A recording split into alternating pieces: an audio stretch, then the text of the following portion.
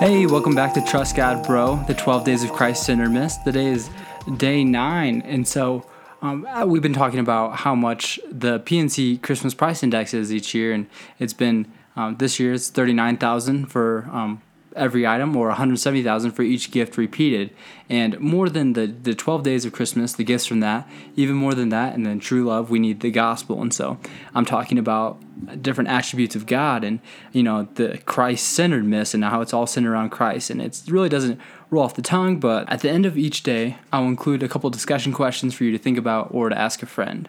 So today is day 9. Today is about the attribute of God and His jealousy. And now this is another one that you're probably thinking, Dayton, why would you include this?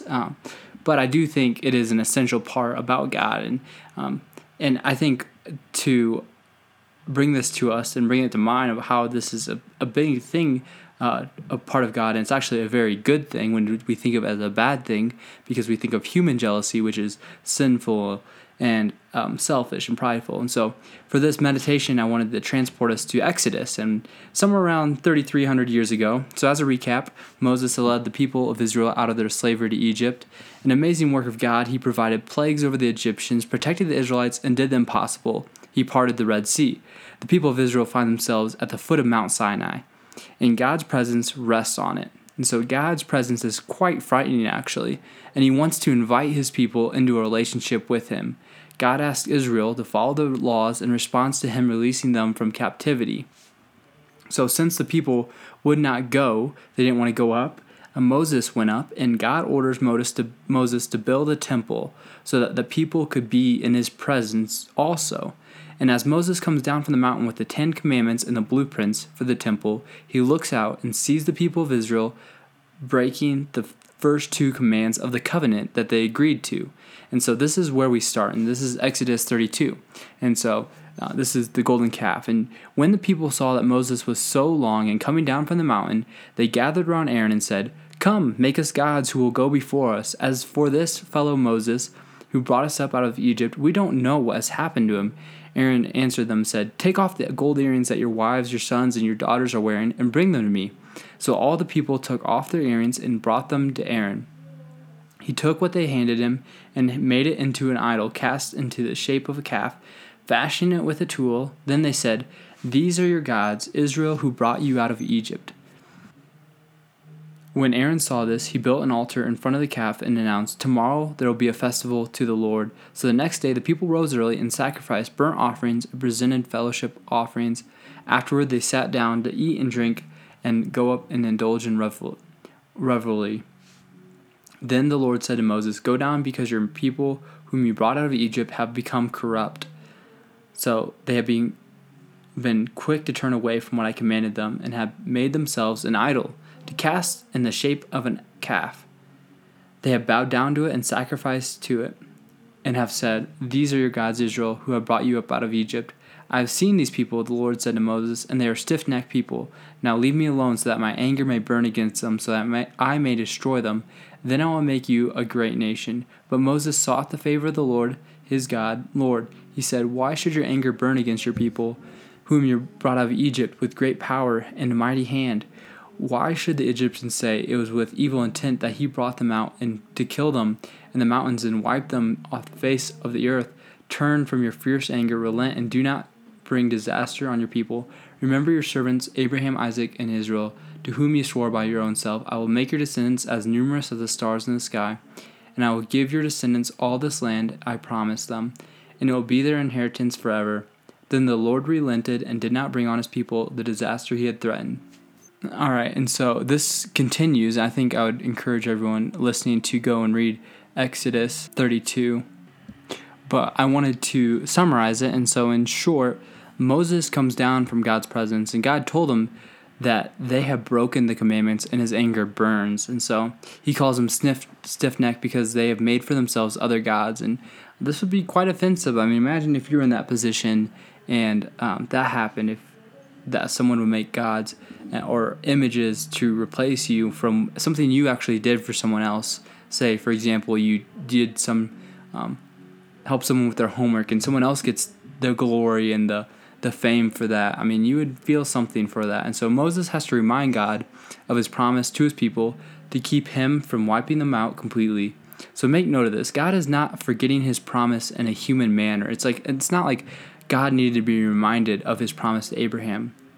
The reason why he includes this and why it's written like this is the essence of why Moses reminds God is to show Moses that God is deeply grieved by sin, and his emotions are great towards sin and is not overlooked.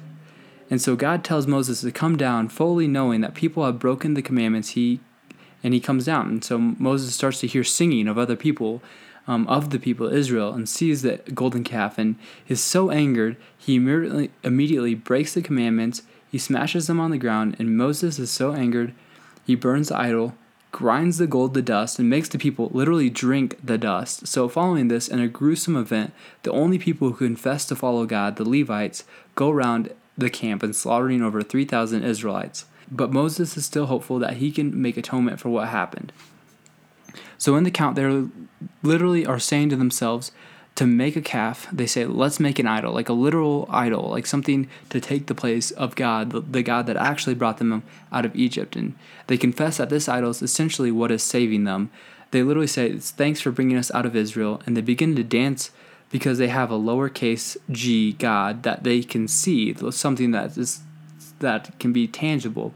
And we think we're much better than this. Like, we look at the Israelites and say, oh, how could you do this, when we're really not. And so we still make idols today that replace and deface God. And so Timothy Keller, in his book Counterfeit God, says our hearts are idol factories. This is our bent because we are worshipers. We all worship something: grades, your body, relationships, family, religiosity. We can do this for literally anything in our life because we desperately want to justify our existence.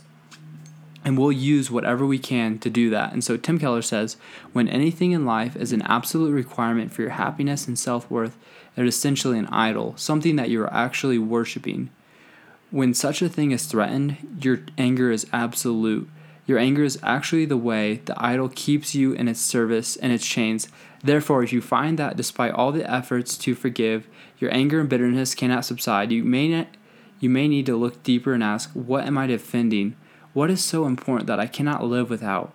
It may be that until some inordinate desire is identified and confronted, you will not be able to master your anger. So this is how we diagnose our idols.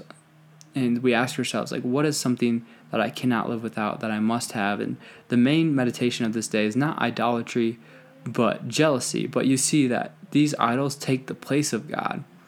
And it's why the commandment is given in Exodus 34:14, when Moses goes again to get that commandment and plead for God to keep his promise despite the betraying of his laws. And so God demands them to not worship any other God, for the Lord, whose name is jealous, is a jealous God.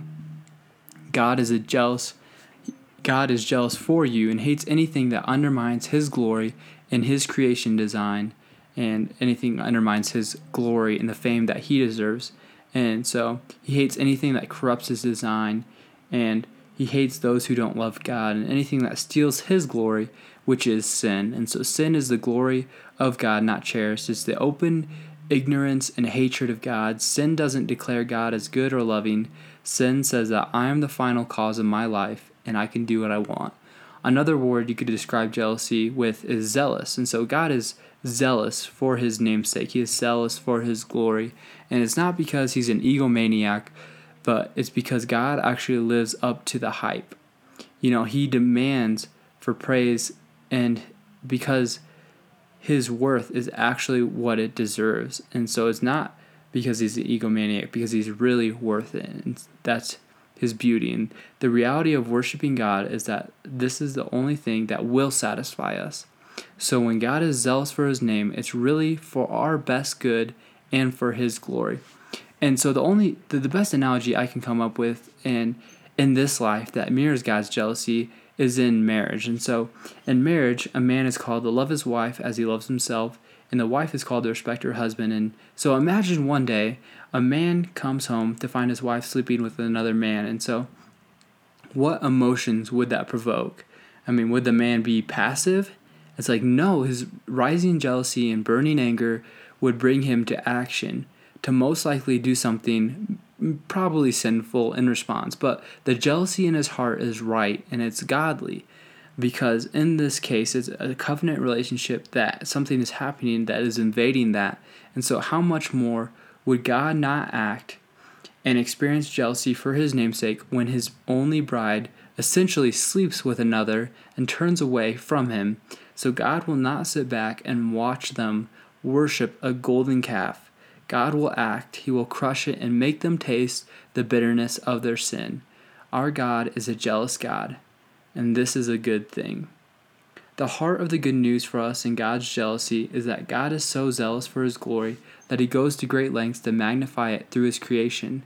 Though we are corrupted, God was so zealous for his glory that God himself, in the person of Jesus, set his face toward the cross for the joy set before him, so that he could make more people glad in God.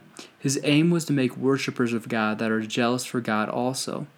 The good news is that God was so jealous of his name that he died for it, so that we could also delight in his name as he himself does. Through Christ, God is not only jealous for his name, but he is jealous for you because of his name. So ending with an application, we see that God is jealous for his name, and when he saves us, we are made to be jealous for him. So in Romans 1:5, the Apostle Paul comes up and he says, this is his purpose. He says, I am called to bring about the obedience of faith for the sake of his name among all nations. And so if you notice, it says, for the sake of his name. And John Stott says that we should be jealous for the honor of his name and troubled when it remains unknown, hurt when it is ignored, indignant when it is blasphemed, and all the time anxious and determined that it shall be given the honor and glory which are due to it. And these aren't words, but they should be a driving force in your life, because God really is for your good and he is jealous for his name. So for discussion questions, and the only one is, how does the goodness and mercy of God saving you make you jealous and zealous for his name? So thanks for listening to day 9 of the 12 Days of Christ-Centeredness. I've been really enjoying it, and I want to thank you for listening, and my brother Derek Rumbled for the awesome intro and outro. I mean, it sounds great. Trust God's jealousy, bro.